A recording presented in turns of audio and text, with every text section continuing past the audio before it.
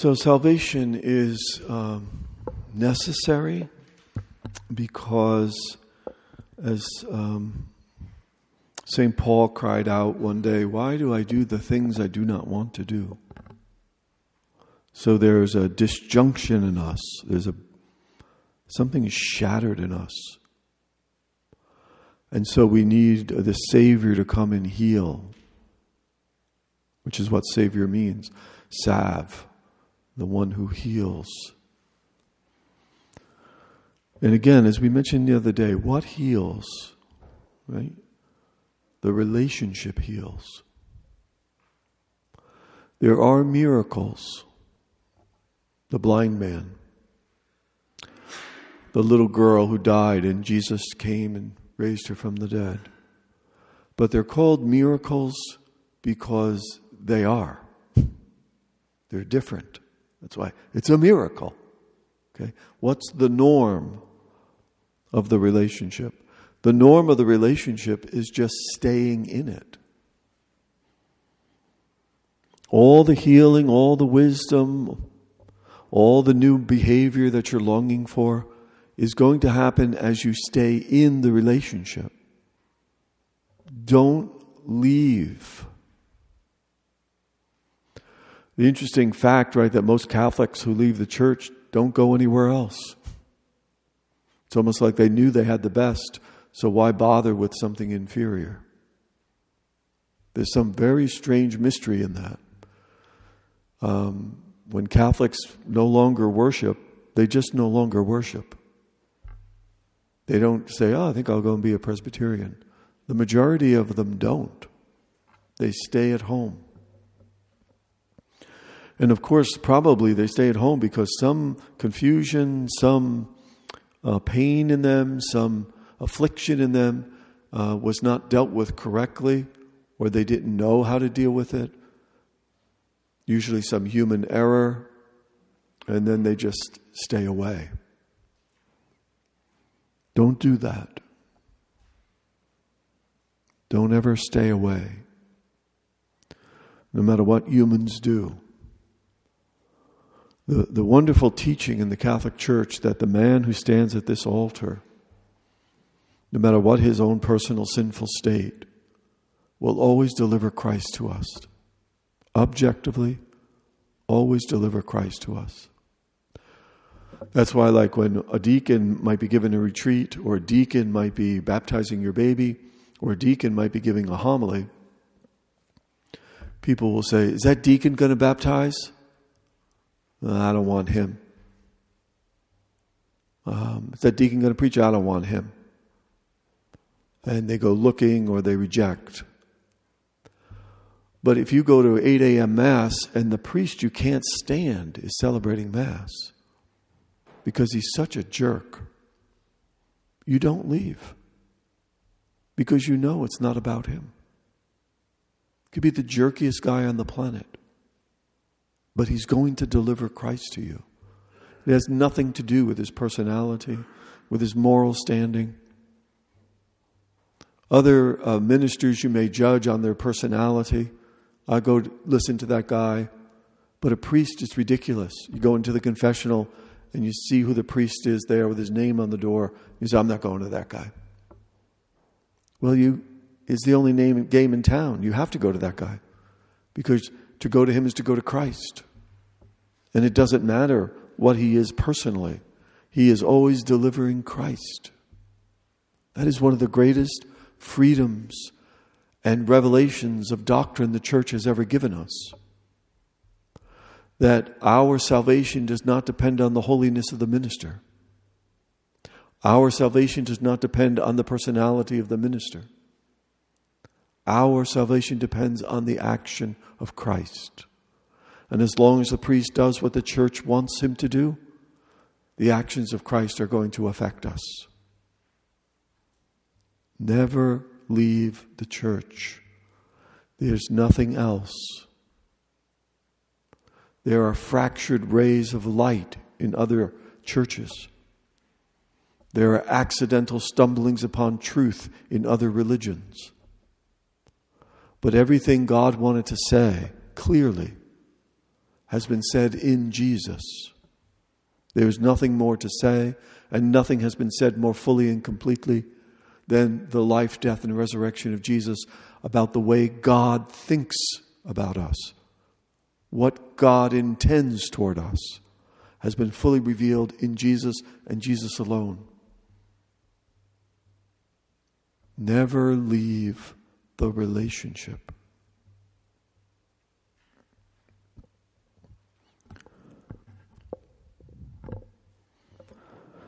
And again, I just emphasize that it's the relationship, not the miracles.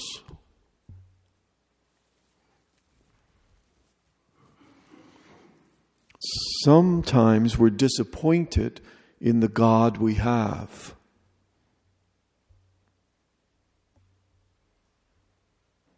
And in the way He has chosen to save us. He has chosen to save us in an un-Superman-like way. Superman saves people from evil. Jesus joins us in the evil.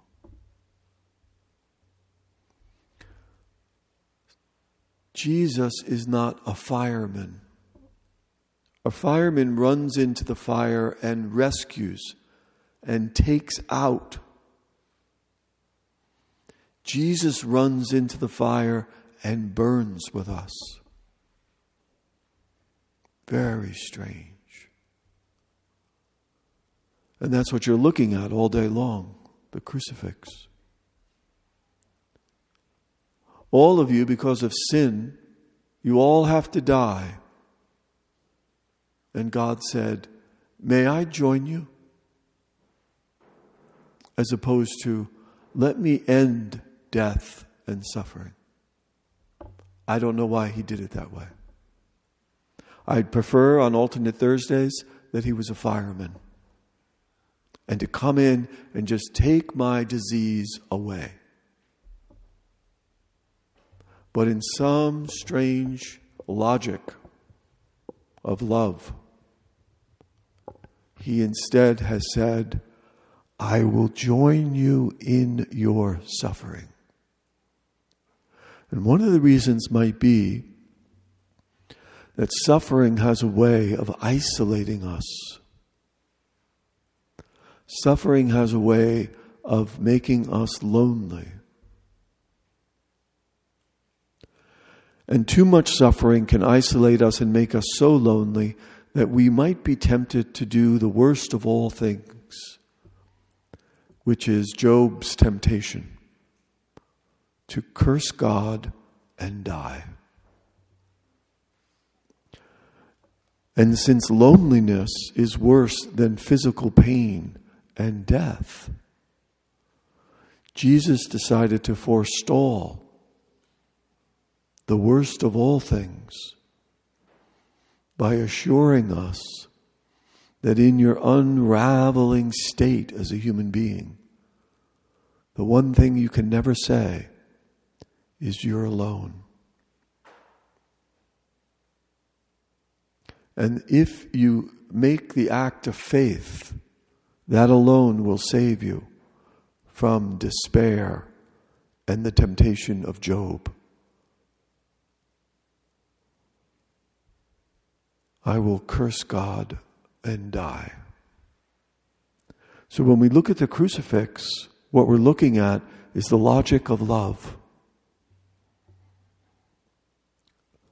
Let me join you. When my brother-in-law died in a hospital, my sister died prematurely, a very young man. As he was dying in bed, my sister could do nothing else other than to climb into the bed with him. She climbed into the bed with her dying husband, held him as he was dying. Right? Let me join you. That's the impulse of love. I will join you in what's unstoppable, inevitable. Even if you think of Lazarus, Jesus says, come out. Lazarus comes out. Everyone's like, Lazarus is alive. Let's have a party. 10 years later, Lazarus gets hit by a cart hauling rocks or something. Doggone it, Lazarus is dead again. If I was Lazarus, I might be the most angry man in history. I died twice.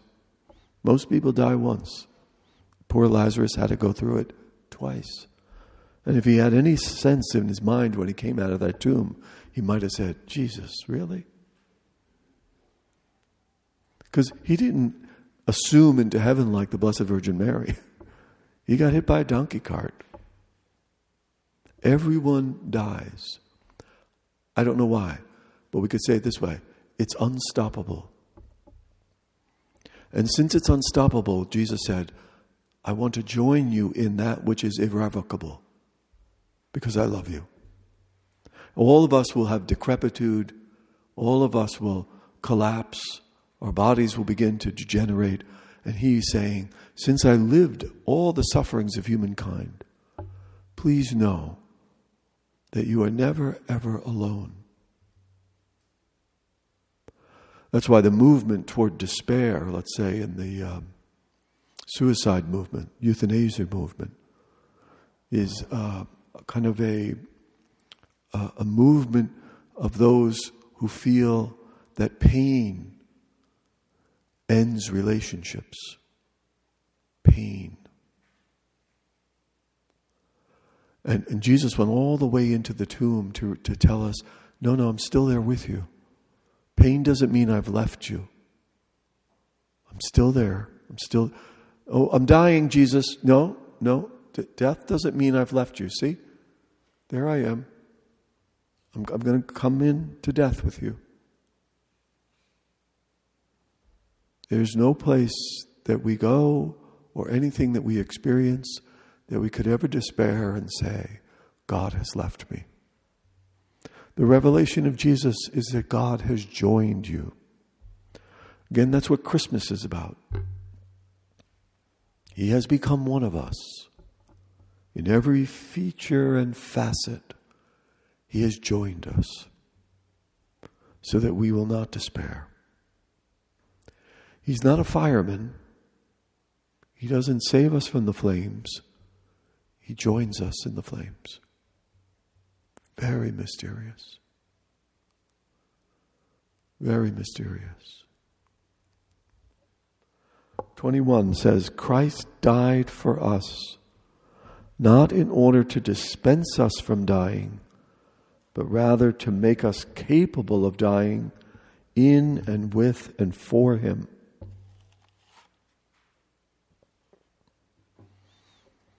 In and with and for Him.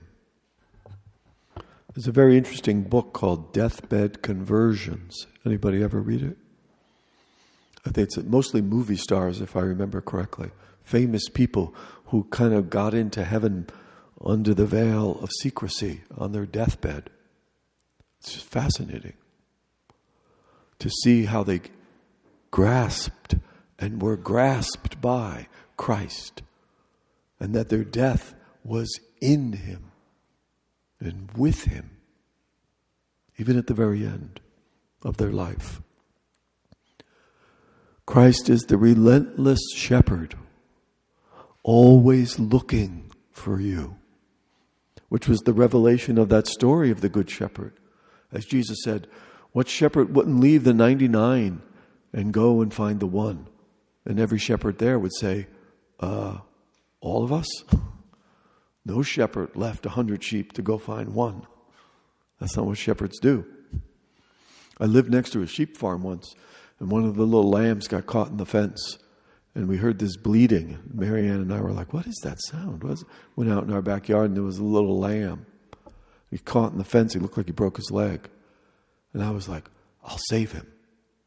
And I went over the fence and disentangled him, ran across the pasture and gave it to the farmer. And he looked at me like, thanks. And then a friend of mine told me later they probably had lamb chops. I mean, it's a lamb. One lamb. No big deal. No shepherd's going to leave the 100 to find the one. It's backwards. Jesus leaves the 99 to find the one. Me, you. He's always looking, always searching. And all he asks is that when we go through life for our 60, 70, 80, 90 years, when we go through life, be vulnerable to being found. What's the word? Don't harden your heart. Be vulnerable, supple, be available, be open.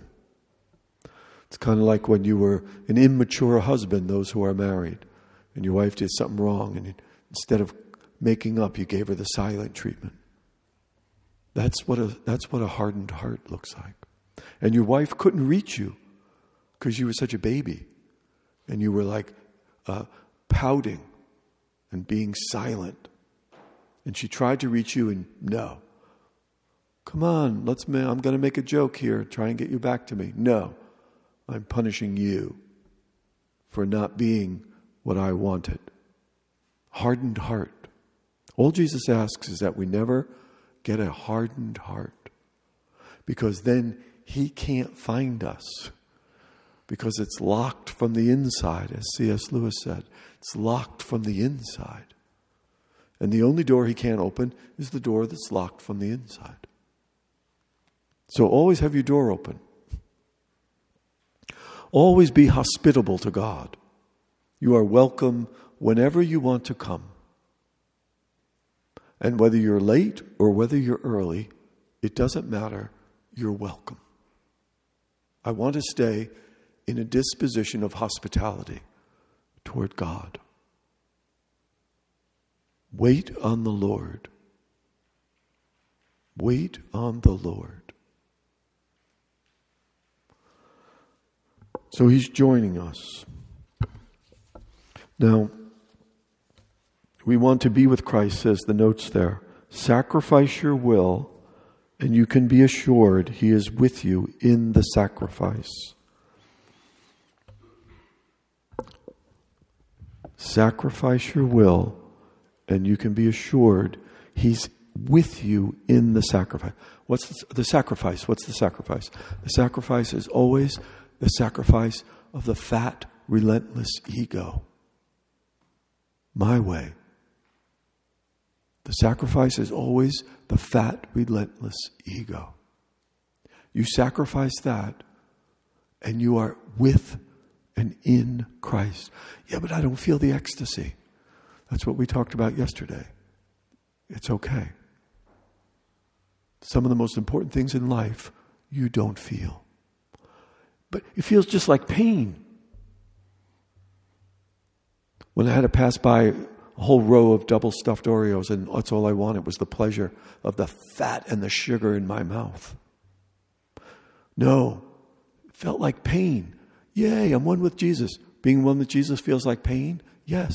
On this side of heaven, when love leaves heaven, love is suffering because of the fallen nature of the world. That's why sometimes it's very hard for you to love your kids or love your wife or your friends, strangers,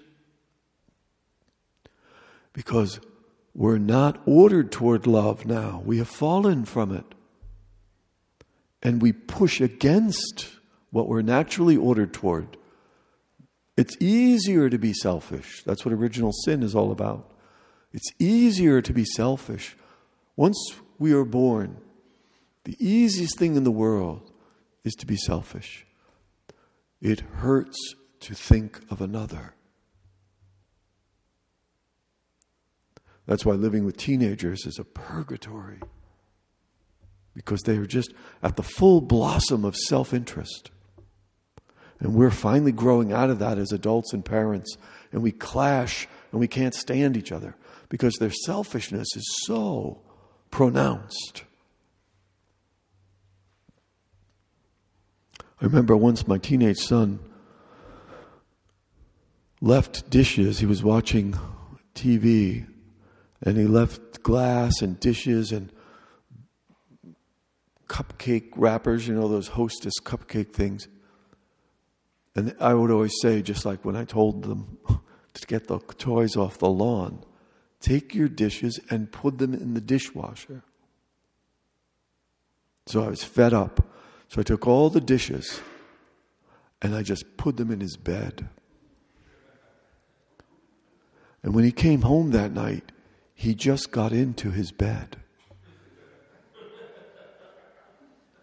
In the morning, the dishes were on top of the blankets where I left them. He just got in. I mean, self-involved to the nth degree. If I didn't tell them they were there, they'd probably still be there.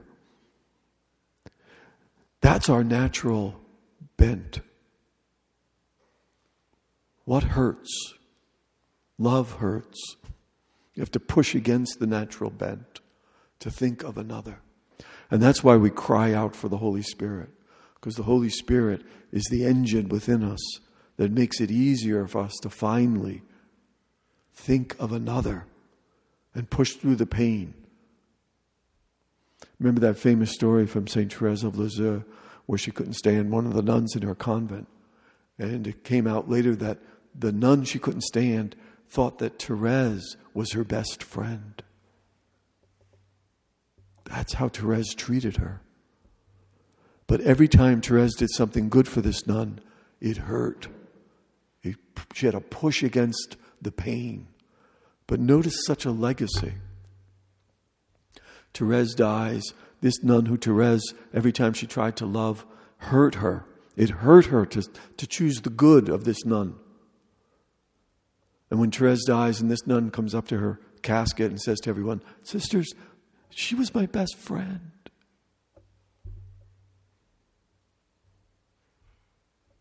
Imagine that. See, that's true divine love. True divine love. That I will your good even though it's killing me on the inside. That's God. I will your good even though you're killing me with nails on a cross. That's divinity. Only divinity. That's why the most difficult teaching of our church is not any of the sexual teachings that people get all bent out of shape over. The most difficult teaching of our church is the one we never talk about, because we know that it is Calvary in the flesh, and that is to love and forgive and pray for your enemies. That is the apex of Christian moral teaching. To love, to will the good of the person who hurt you. To do that is to be another Christ. And to get to be another Christ is why you feed at this altar every Sunday. Because the effects of this altar to a vulnerable heart is to move you into being other Christs. And that's how we live the resurrection, as the last meditation says there in your notes. That's how we live the resurrection before we die.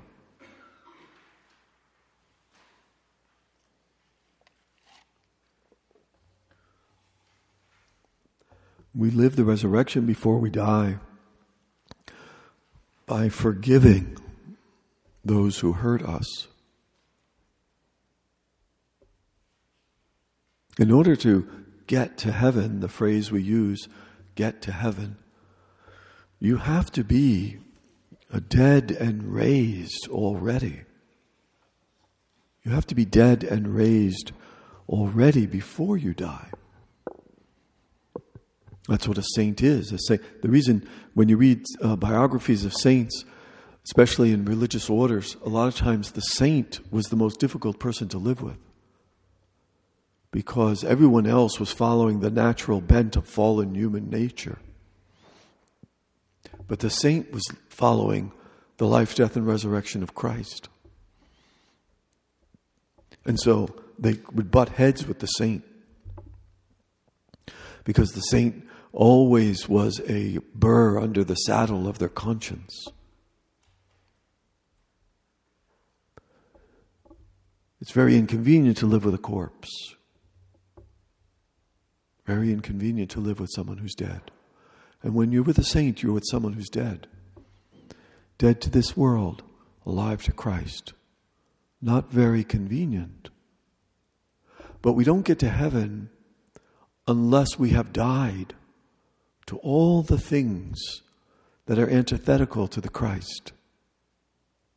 That's why when you die, you won't be surprised you're in heaven. You're not going to die and then wake up in heaven and say, "Oh, how did I get there?" Because you'd been there all along. There's no discontinuity, there's continuity. You're either in heaven now or you'll never get there. You're either in heaven now, and when death finds you, you just continue. You're not like changing horses. You're riding one horse and then you stop and get off on another. It's continuous living. And it all begins now. I remember my grandmother was a saint. I was, a teenage boy, a selfish-centered teenage boy. And one day my grandfather was sick and my mother told me to get up, go help Nana. She needs help at the grocery store. And I was like, no, go. So it was around noon or so. I'm supposed to meet her. And I go over to her house and she's sitting on the porch. You know, old people are never late. They don't have much to do. So they're always on time or early. So she's waiting for me already. We go to the grocery store. We start shopping. As we start shopping, she hears the church bells for the Angelus. And she says, "Oh, Jimmy, it's time for my rosary." I'm like, "Well, great. We're shopping here." And she opens her purse and takes out a rosary. And I said, "I can't believe she's going to say the rosary while we're shopping." And she took the whole rosary out. I thought she'd be kind of subtle, but she wasn't. And to a 14-year-old boy, the cross on the end of the rosary was about that big. Because we were in a public space. And what the heck is this lady doing? And then, of course, it got worse. "In the name of the Father," end of this out loud. "Jimmy, join me. The first glorious mystery." So we're heading past the Cheerios. Out loud, all the rosary. And I'm like, I hope Roberta Nicotopoulos isn't here. I hope Roberta Nicotopoulos isn't here. She was the girl I was in love with. And I didn't want her to see me walking around the grocery, praying a rosary with an old lady out loud. Past the sausage. "Hello, Helen. The second glorious mystery." She keeps moving. She keeps moving, keeps saying it, keeps begging me to join in. And I keep saying, "What does Grandpa need? I'm going over to get the beer. Get me out of here. This woman's a nut." Right? And she was annoying. Right? Dead people are annoying. Dead people don't care. Dead people don't check the wind. Which way is it blowing? John Henry Newman said, "I'm never upset with the frowns of this age because I never sought their smile." That's a dead person. I'm never upset with the frowns of this age because I never sought their smile. I am focused on Jesus. Like two lovers who've been separated and meet in an airport. They just look at each other, run, and hug. They don't look around and shake hands. Because they're dead. They're in love, which is what death is since Christ entered it. My grandmother was in love. It's time to be with the man she loves, God. She's going to be with him, whether it's a grocery store or whether it's church. We're not self-conscious when we're dead. We are other conscious. We're always thinking of the other. That's God.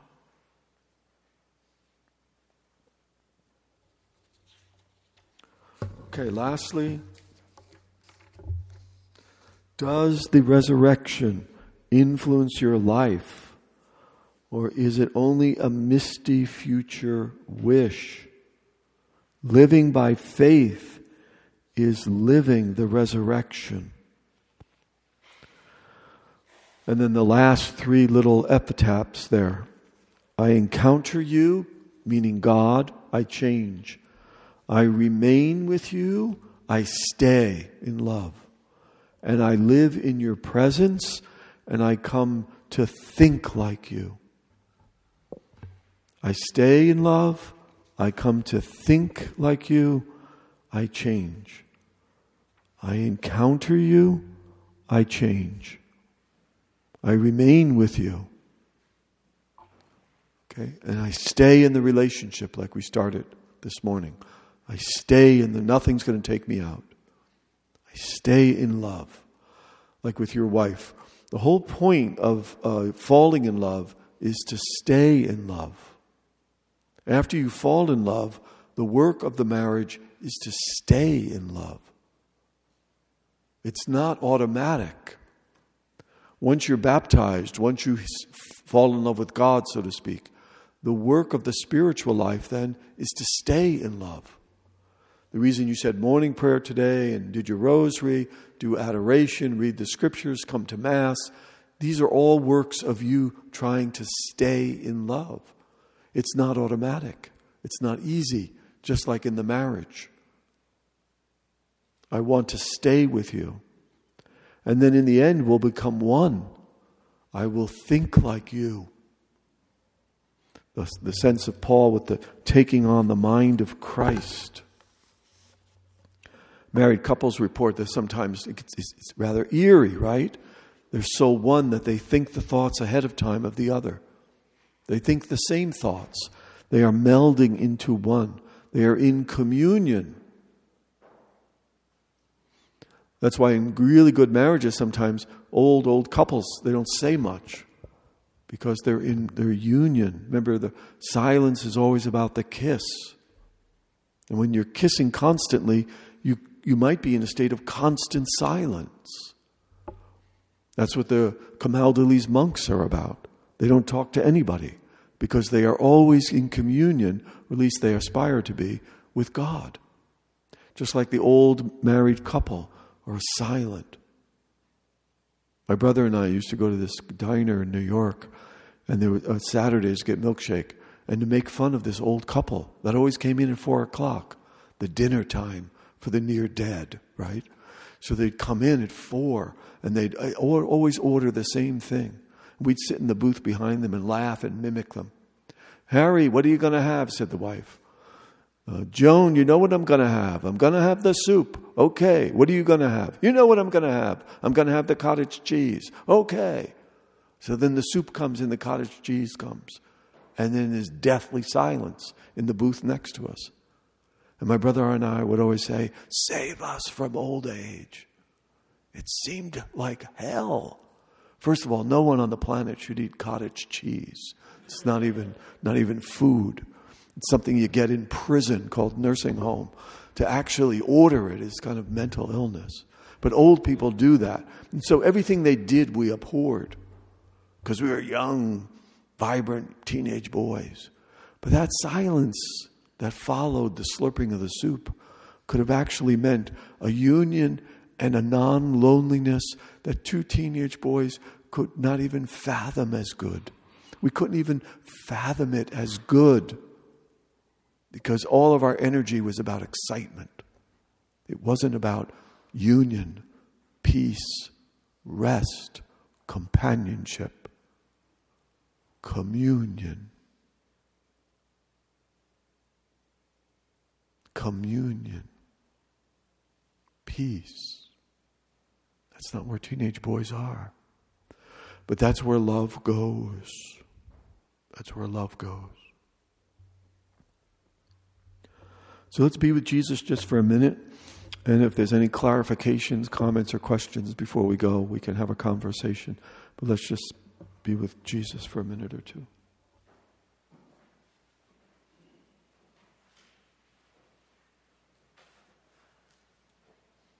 Mm-hmm. And the transcendent is always integrated with the incarnation. And so the beautiful thing about being Catholic for the healing that we may need is that it's always both end. We've always taught that. So I can only reach you. God can maybe only reach you. God can do what he wants. But it looks like to some extent God likes to work through the natural healings first. So you're sick and you come to me for prayer and you die. Oops, sorry. That guy down the road had a pill that could have saved your life. So we have to take very seriously the incarnation. God came to earth to live on earth, and the earth is good, and natural things are good. And on occasion, there are spiritual transcendent realities that assist that or supersede it, but as we said before, those are miracles. The most normal thing for the Catholic is to work in tandem with both medicine and mysticism. Both. We all should be going to the doctor, and we all should be receiving Holy Communion. And in that interpenetration of both, we have the fullness of what Catholic life is. A deep respect for the Incarnation while trusting in the transcendent. And whenever we want to do either or, you know there's a form of infidelity there. There's a form of a non-integrated sense of your faith. It's never either or. It's always both end. Does that make sense? Guarding the yes? Mm-hmm. Yeah. And always like both with prayer and with the woman. And this is the great struggle for the male, because there's natural tendencies in us which are good, and then there are cultural impositions which exaggerate the natural tendencies that might give us leave to rationalize an extreme workaholism, achievement-centered identity, or even a loner streak in the male. We'll go off and do it ourselves. So what is natural in us and good, in other words, to work hard, to provide, can be exacerbated by a cartoonish caricature of the male that comes through some cultural elements. And then we begin to think that relationships are second. And our great conversion, a lot of us anyway, for masculinity, is that relationship has to come first, because any achievement we make emanates from the communion that sends us.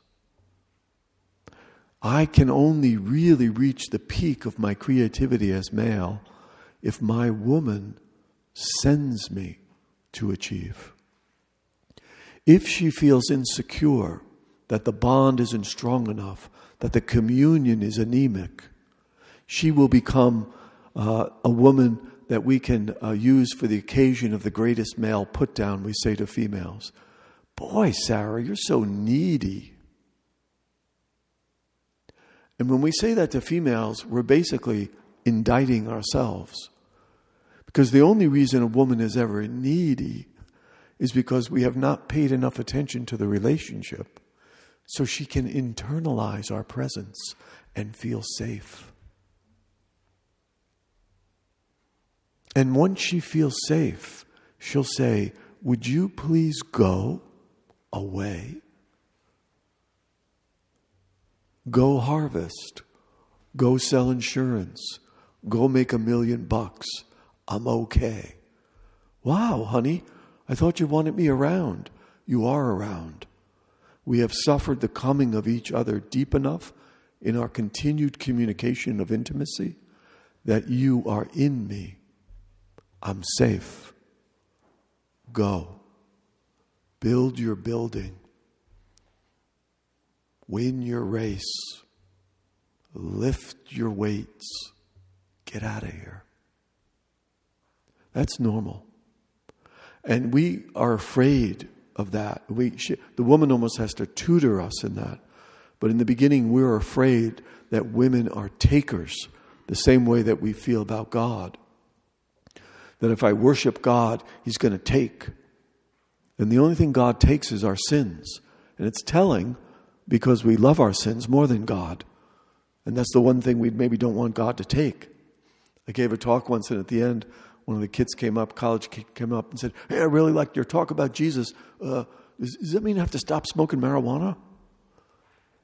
He got excited about Jesus, and the first thing he thought about was, what's this God going to take from me? And we have that same disposition sometimes toward the female. She's going to take from me. And husbands who have achieved a certain level of intimacy where they have been internalized in their wife's heart know that the wife is a giver. She's a giver. And she's only a taker when she's afraid and insecure. Does that make sense?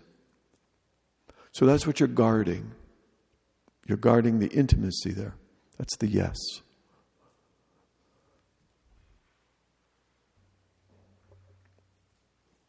Thank you for your attention over the 24 hours.